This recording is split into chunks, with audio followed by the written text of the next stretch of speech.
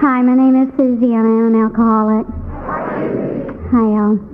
Through the grace of a loving God and the program of Alcoholics Anonymous and people like you, I've not found it necessary to drink or take a mood-altering drug since March 27th, 1979, and I am truly grateful for that. I am on a good day, very emotional, and mornings are not my favorite time of the day. I come to life at about 10 p.m. Why I was asked to speak in the mornings beyond me. I think it's a joke. There's a lot. I have been so fortunate. There are a lot of people in Sacramento that I know. This is the third time I've been asked to come here and speak in Sacramento, and as a result of that, I look out in a town that, a year ago I had never even been to before, and I have not just people that I know, but friends that I know that I could call from Denver, Colorado if I were in any kind of trouble or needed any kind of help, and I know that they would be there. And that's because of Alcoholics Anonymous.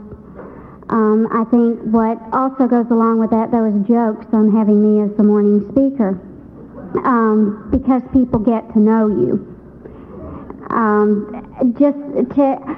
I am so totally blown away that I get asked back places.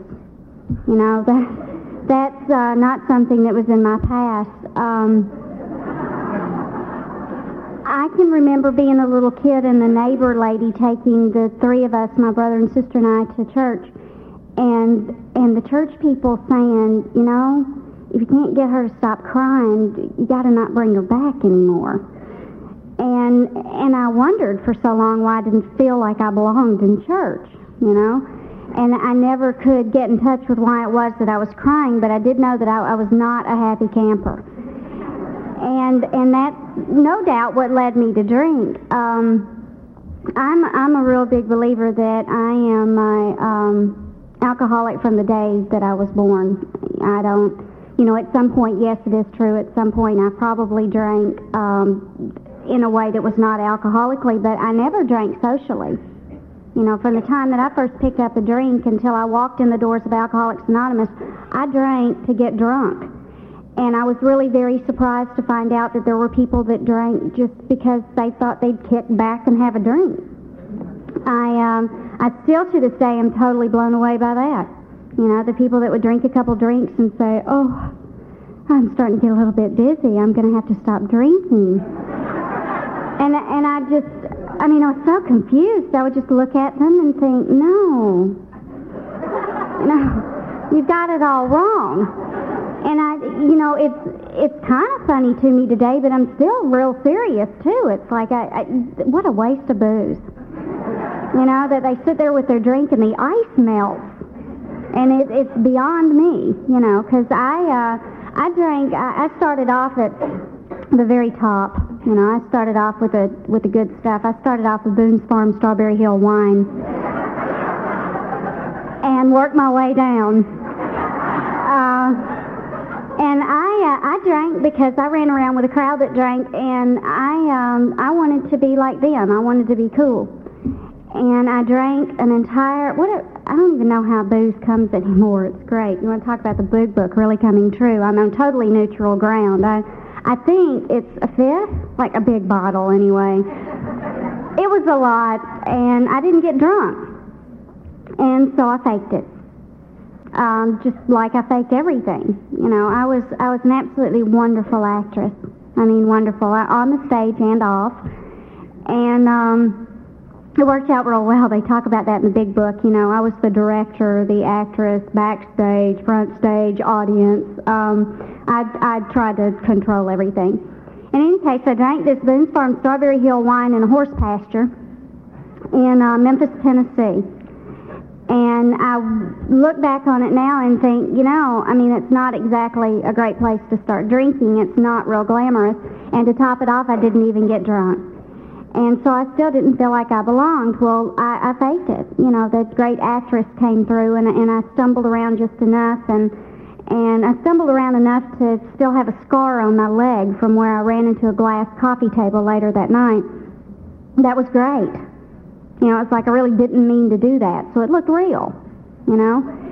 And, you know, I had blood going down my leg and everything, and I was giggling and laughing and thinking they're gonna know.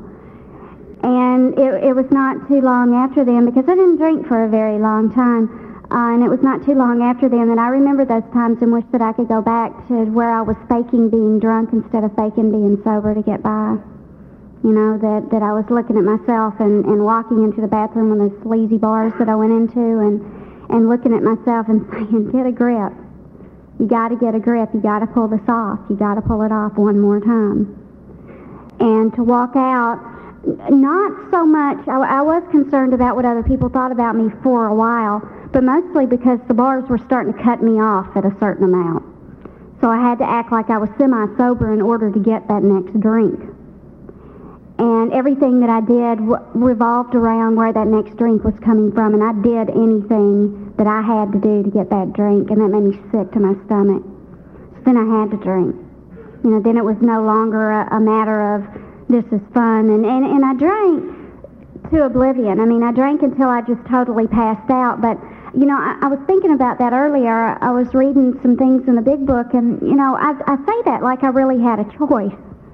You know, I didn't have a choice. Not only did I not have a choice on picking up a drink and not being able to stop after I picked up one, but I didn't have a choice on picking up the drink to begin with. I had absolutely no power whatsoever. I started drinking when I was 15 years old, and I was never any more ready for Alcoholics Anonymous than I would ever be at 19. I was totally, completely alcoholic. And it took another 2 years until I got into Alcoholics Anonymous. I used to get angry. I get saddened when I hear people say to me, well, thank God that you didn't have to go through a lot of pain. And I think, honey, you want to talk about pain? I can tell you about pain. You know, I can tell you about waking up with little bugs crawling on me that weren't there. I can tell you about kangaroos crossing the street in downtown Memphis that weren't there. And I can tell you about guilt, and I can tell you about remorse, and I can tell you about that impending doom 24 hours a day unless I was totally passed out. And I can tell you about the shakes and the cold sweats and throwing up blood, and I can tell you about pain. And yes, I came in when I was 21, but boy, was I ready to be here. And it's not fair to tell somebody that's female, that's young, that they're not ready yet. They'll know if they're ready or not. And what our job is what that little slogan says that we see all the time. I am responsible when anyone reaches out. The hand of Alcoholics Anonymous needs to be there. You know, otherwise we're going to be sending those people back out into the streets. And I don't know where you were when you came in, but the streets didn't want me anymore. You know, I was somewhere between a rock and a hard place because I wasn't real sure Alcoholics Anonymous wanted me, and I was real sure the streets didn't. And I didn't know if I had it in me anymore to do what it took to survive out there. You know, it's tough. Hell, I was raised tough. I understood tough real well. I came from an alcoholic family. I was abused as a kid. I had all the reasons in the world to drink, but you know what I found out? I sit in meetings with people that weren't from alcoholic families. I sit in meetings with people that weren't abused as children. I sit in meetings with people, you know, that velvet gutter that she was talking about, you know, that didn't hit the same kind of bottoms that I hit, and it doesn't matter. Now, I do not mean to imply that that does not have impact on my life. I am sure that it does. There's a lot of positive things that I got out of it, too. By God, I learned how to survive. I learned how to make it out there on the streets. I learned how to be tough, and yes, I shut off my feelings, but I needed my feelings shut off. You know, it never occurred to me when my parents were raising me, and I would get so angry with my mother because she would be crying. I mean, she cried all the time. The woman was miserable. She was absolutely miserable, and it never occurred to me to reach out to her and tell her, Mom, everything's going to be okay, and I'm here. Mom, is there anything I can do to help? Why are you crying? Do you need to talk? You know, it never occurred to me that when my dad came home and hit me that it was because he was scared. I never saw the fear in him. I I never saw anything that was going on except what was going on in Susie's little world. And everything revolved around me, and if it didn't fit into my little world, I didn't have any time for it. And as a result of that, I missed the reason why things the way that they were. My parents did the best that they could do with what they had. And it was a lot. You know, in spite of all that had happened, I can look back and I can honestly say I was too loved. That's just not true. For me to sit up here and say I drank because they didn't love me and that there was nothing anybody could have ever done for as long as I lived that was ever going to prove to me that I was loved.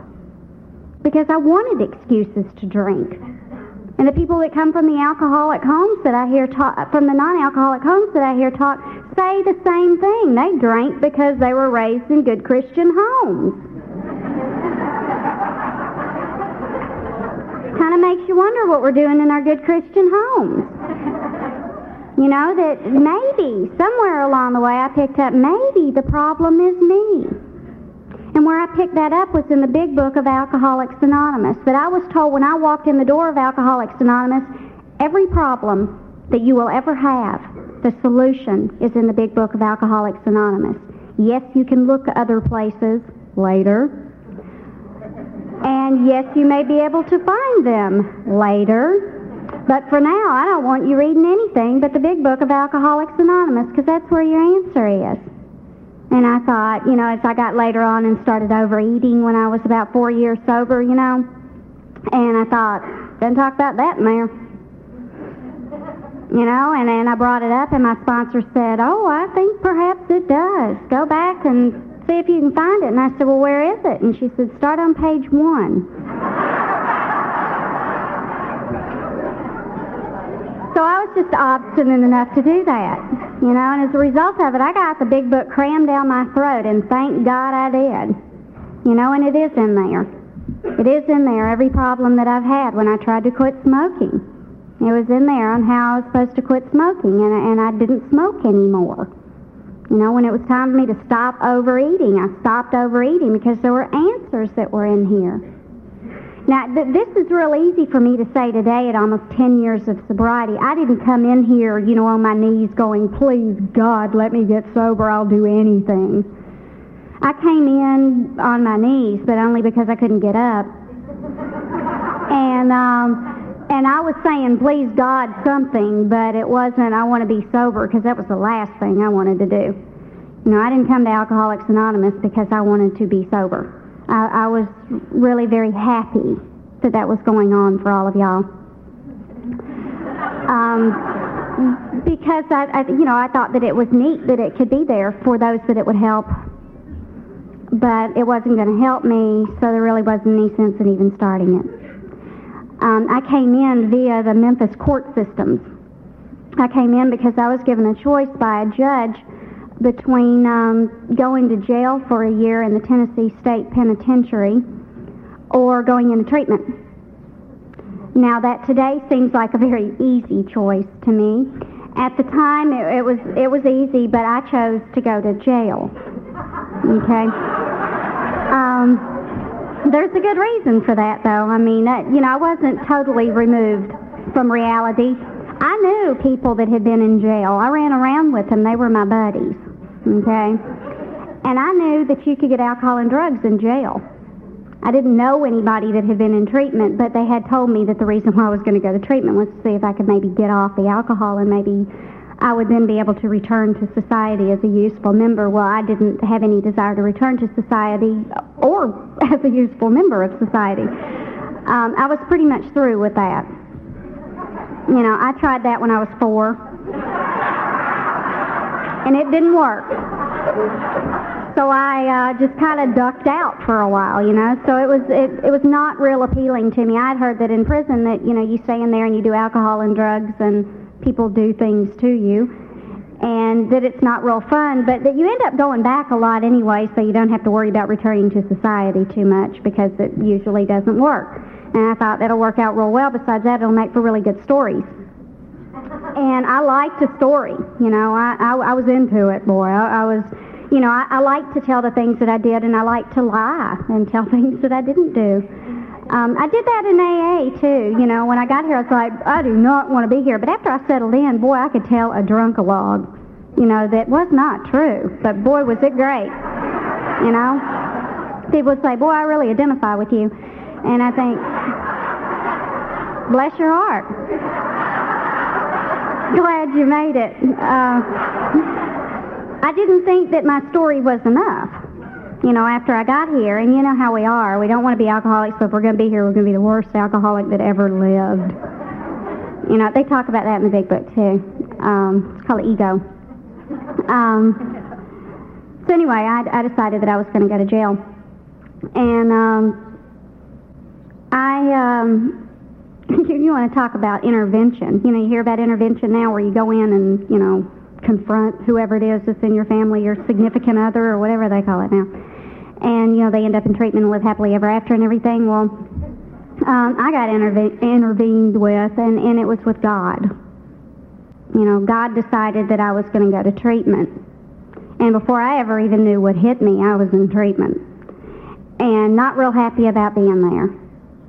I was really scared. I was really belligerent.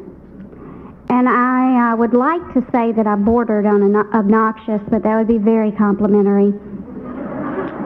And I was not... Originally, okay, in all fairness to the people that were in the treatment center that I went through, I was not welcomed with open arms. Not because they would not have liked to, and not because they didn't have it in them or that they didn't do it in the end, but I didn't, you know, I came in kicking and screaming and throwing my arms around and had a filthy, filthy mouth. I mean, I could out-cuss any sailor, and then some. And that was a protection, another one of those walls that I put up to keep people away from me, and it worked when I first went into treatment, and that was fine. I walked into the doors of a place called Grace House in Memphis, Tennessee, and I weighed 72 pounds. I was a kind of gray color, and someone later told me that the description they wrote down on my intake was that I looked like a skeleton with gray skin draped over me. And I was dead. And every ounce of me was dead. I didn't have anything left anymore. You know, it was like I was being sucked through this black hole that I couldn't get out of and then didn't want to anymore. There was this huge part of me that just didn't even care anymore. I couldn't take the pain anymore. I couldn't take the shakes anymore, so I drank all day, every day. And the only time that I wasn't drinking was when I was passed out, and there were many times that I woke up and was in a pool of my own vomit, to where I had drank when I wasn't just in a blackout, but in my dreams. I would get up and I would get booze. And I lied and cheated and stole and did anything that I needed to do to get that booze, and I just, all I wanted to do, I could really relate with what was said earlier, all I wanted to do was just lay down and die. And I got really, really angry when I'd wake up again. The 4 horsemen that they talk about, you know, they were always with me. I always felt that way. And then there was another part of me that had some kind of hope in there, you know, that would say, well, you know, maybe you can get out of this and maybe you don't have to die. I had known that I was an alcoholic. That was not difficult for me. You know, people that drank like I drank are alcoholic. And it was very easy for me to spot, you know, but I had given up on that. I would, you know, I didn't try and control my drinking anymore. I did at one time, but I stopped that, you know. I don't want to stop drinking. You know, this did not make sense to me. I like this stuff. I like the way I feel. Why would I want to stop? And more than anything, I was scared. And I was really, really scared. And that's the way that I walked into the doors of Grace House. And there was this tug of war that went on inside of me, you know, that big part that was saying, you're not going to make it, you might as well take another drink, you might as well lay down and die because it's just not going to work. And then there was this other little voice on there saying, well, listen to what they have to say. And the other voice was going, no need. You know, and it was back and forth, and then I wonder why they thought I was schizophrenic. I was. You know, the amazing thing happened when I got the booze out. I stopped acting like a schizophrenic. So I walked in there with all that pain and remorse. I mean, just incredible remorse. I had just gotten out of jail, and I'd been there, I don't even know how long I'd been there, because I didn't want to call anybody, because I had written off everybody that cared about me. So I didn't really know who to call. I had an idea that a friend of mine would probably come and get me, but I wouldn't make the phone call while I wallowed around in self-pity, and boy, I did it well. But then I, being a survivor, I only wallowed so long, and then I made the phone call. I had long before then stopped taking showers, because it's a kind of remarkable thing that happened to me. I never did do any drugs. I mean, I never picked up, I used to smoke marijuana, but I didn't even particularly like it. And I really thought that I was neat that I didn't do drugs, you know. So now, keeping in mind that my junkie friends were the ones that took me home at night, okay? They're the ones that picked me up off the barroom floor and said, Suze, you know, I think you got a drinking problem. Well, you might kind of figure out that there's problems when junkies are telling you that you've got a drinking problem. But I didn't do drugs. And I knew because I didn't do drugs, everybody was going to want me to do drugs, so they were going to drug me. So I stopped eating because they couldn't drug my food if I didn't eat my food. Okay? And that made perfectly good sense to me. It talks about that in the big book, too, that our way of life eventually seems real normal to us. And that seemed normal to me. Now, doesn't it make sense to you if you thought someone was going to give you an overdose of drugs in your food, that you wouldn't eat your food? I mean, y'all are alcoholic. Of course, you're afraid to nod, but I know. You don't have to nod. I know. So it made perfectly good sense to me. And then I stopped taking showers because they could come in and get me while I was showering. And I didn't want them to get me. Now, this is spoken from a woman who was ready to die, right? Now, there's a little contradiction there. You know, I slept with a shotgun by my bed and a knife under my pillow, okay, because I didn't want them to get me. I wanted to go, but I didn't want them to be the ones to get me, okay? I wanted to choose how I was going to go, and I didn't particularly want it to be violently. And then my toothbrush. I mean, what better place to stick many hits of acid? You know, you'd never suspect it. You'd brush your teeth, it would go down, you'd be off, you'd be dead, right? So I stopped brushing my teeth. Now, all of this worked real well because it helped me save a lot of time, you know, that could be spent drinking. Now, I bet you're wondering, how was she able to drink? You know, if they were really out to get her, wouldn't the normal thing be put it in her beer? Well, that would have been the normal thing, except for I protected my beer. I went to the store myself, okay, and I got the cleanest tops off the beer that I could find. I mean, like really, really clean. And then I would run them under hot water.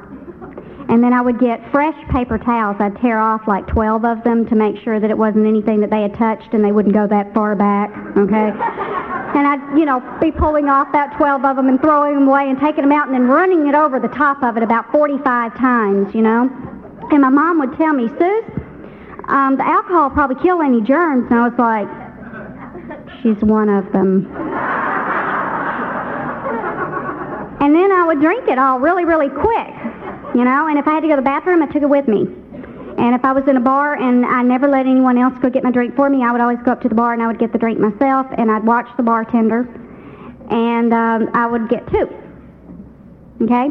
Because he wouldn't know which one was really mine. So, and I could watch him, and I always had these built-in mechanisms to watch him, and then that worked out real well, too, because I always had 2 beers. And I always drank them really fast. And so I'd take people's money, but I wouldn't let them buy me beer. And I wasn't a prostitute either. Figure that one out. You know, there's all kinds of forms of prostitution. So I walked in just a little bit paranoid, okay?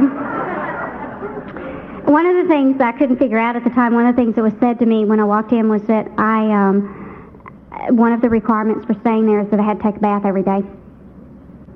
And I looked at them like, so? You know, that's easy. And I look back on it now and I really feel sorry for the people that had to be around me because, when you stop taking baths and you stop washing your hair and brushing your teeth and wear the same clothes every day for weeks on end, you're not real fun to be around. And that may account for why they didn't come with open arms, too.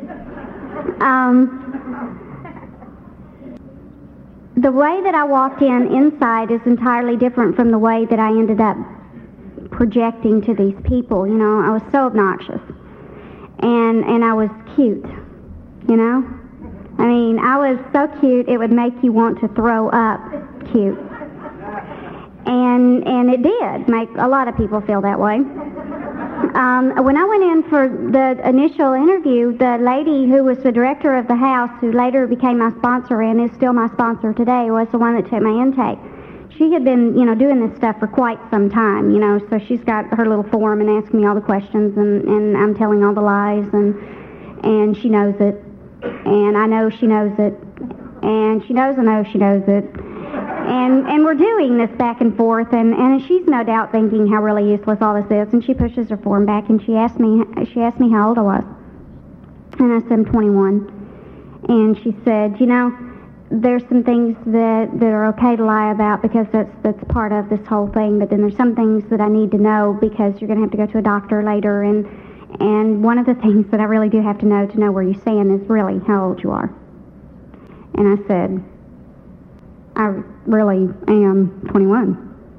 And she said, okay, honey, and kind of patted my hand, and I was so confused. I thought, why would I lie about that?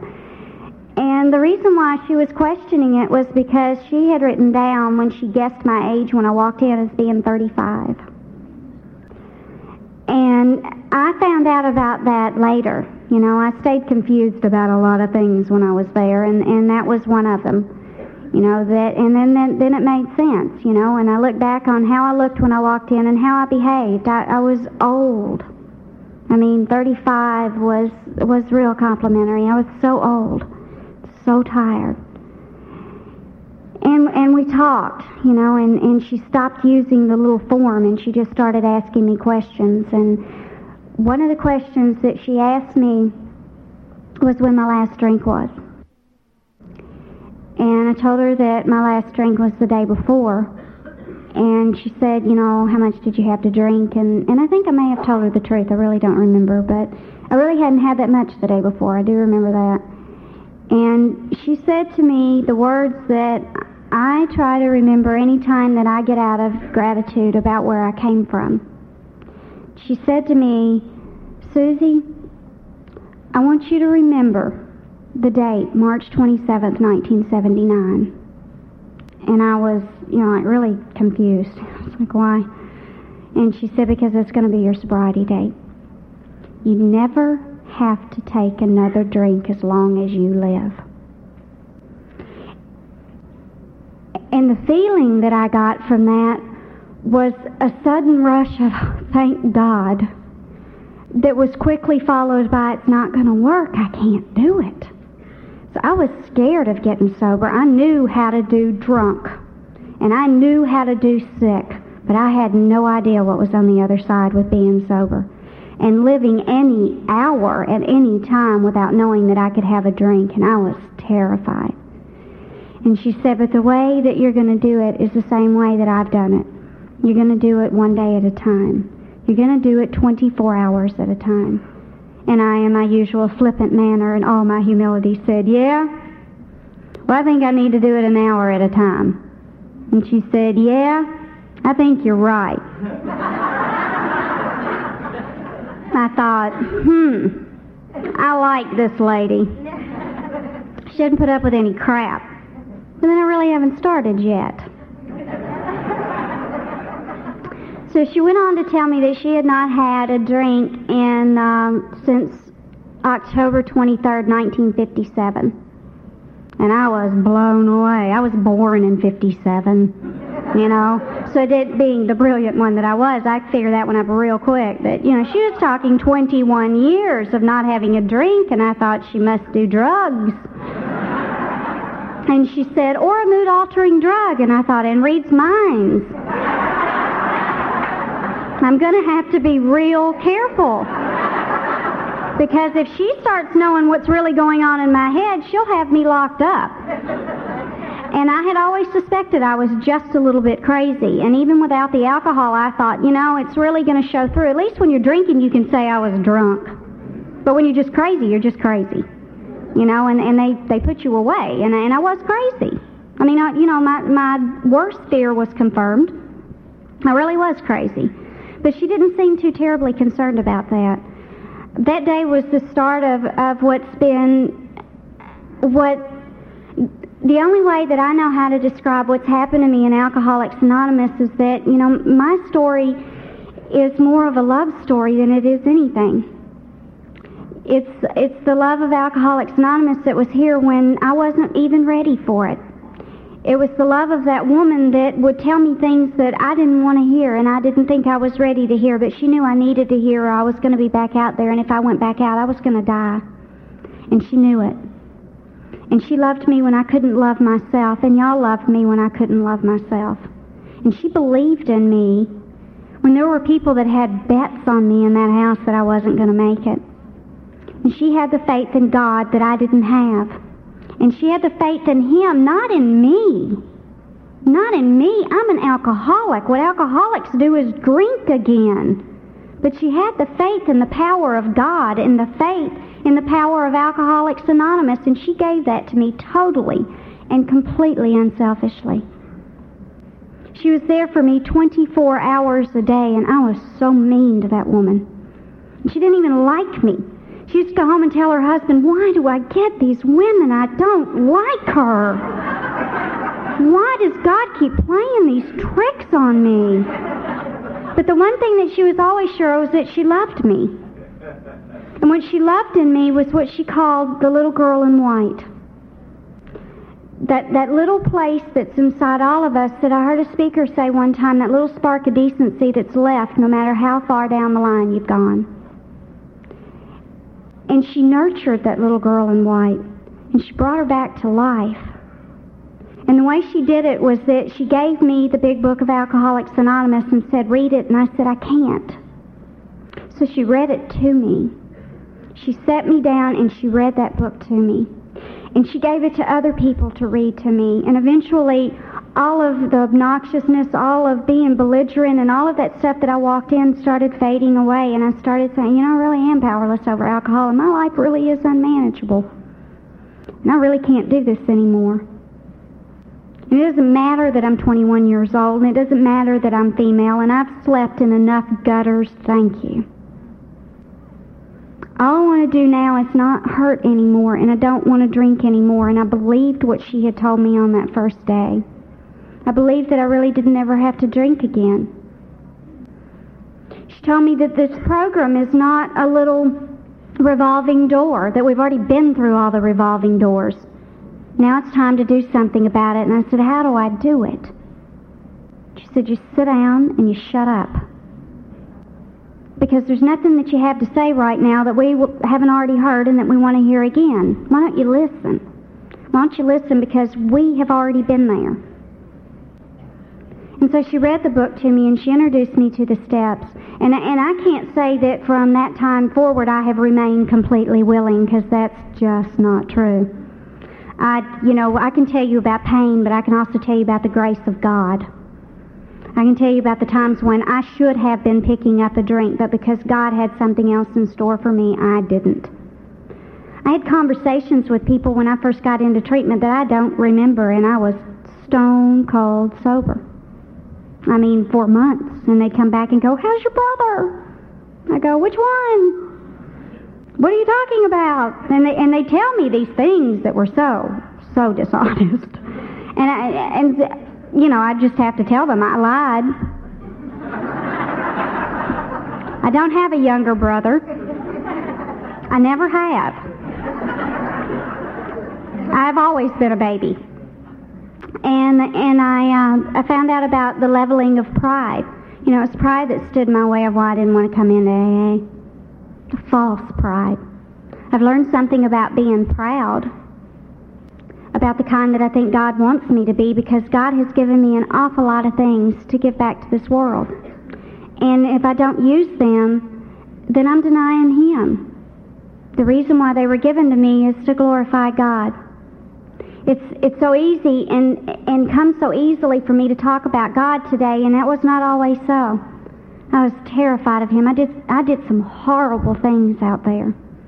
I mean, I did some things that were offensive to other people. I did some things that were extremely offensive to me, and I did things that were offensive to God. And that was fine that Pat, my sponsor, had a loving God, but it wasn't going to work for me because she hadn't done the things that I had done. Well, after I took my fourth step, and I might add that the way that I took my fourth step was she had me come over to her house, and she said, you know, it's a two-person step. One person prays, and the other person writes. I wanted to pray. She said, wrong again. I said, do I ever say anything right? And she said,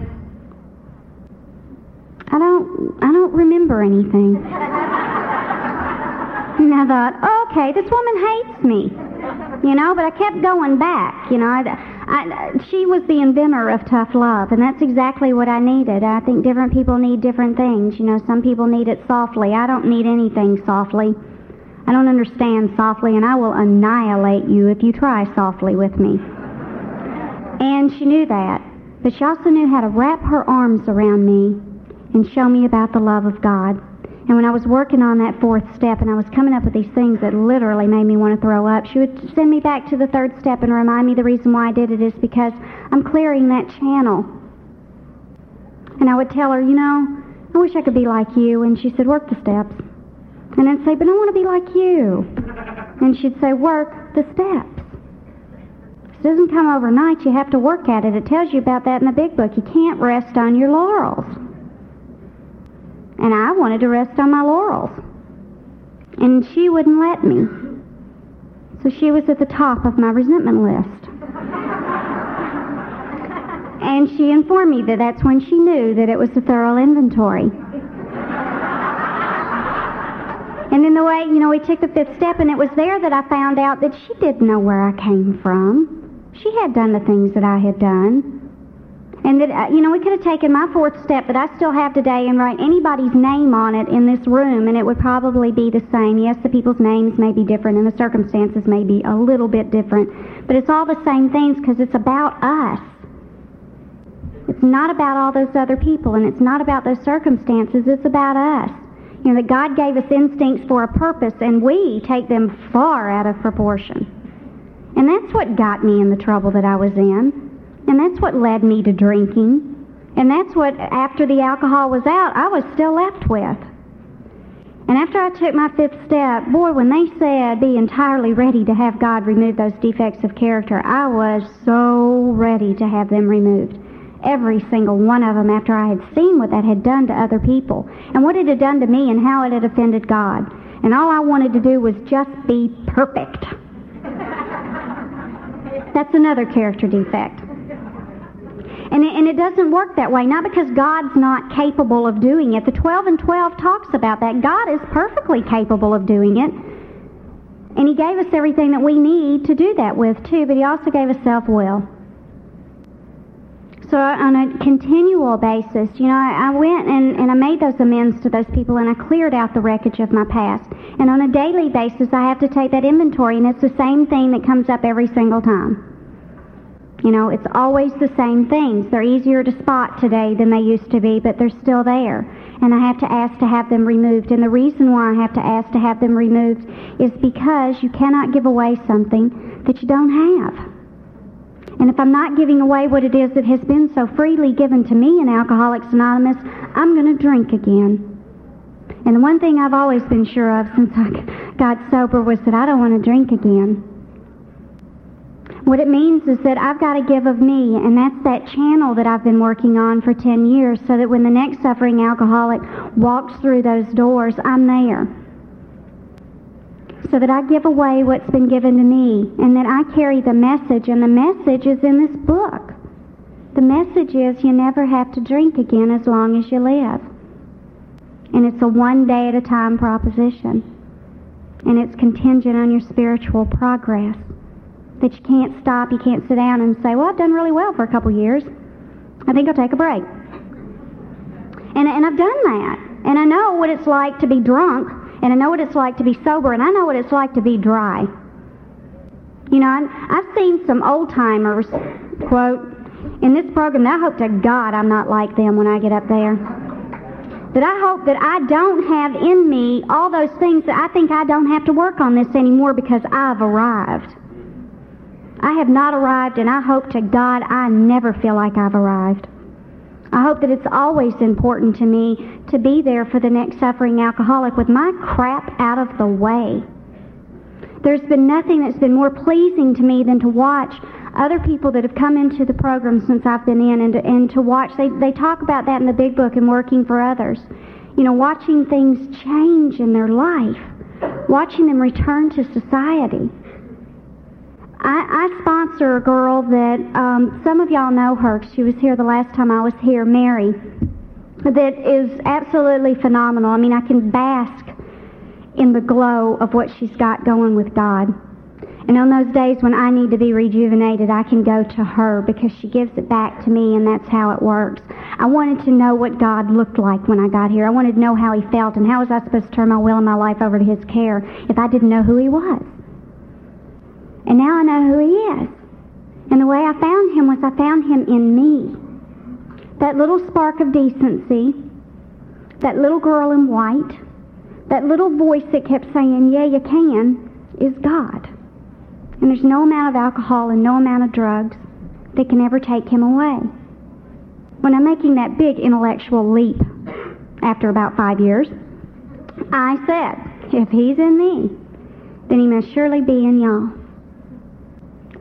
And that's what the newcomer feels when they walk in these doors.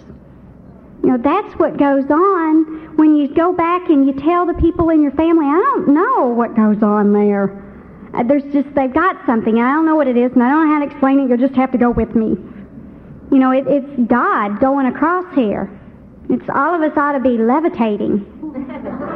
You know, He's here. Like it or not.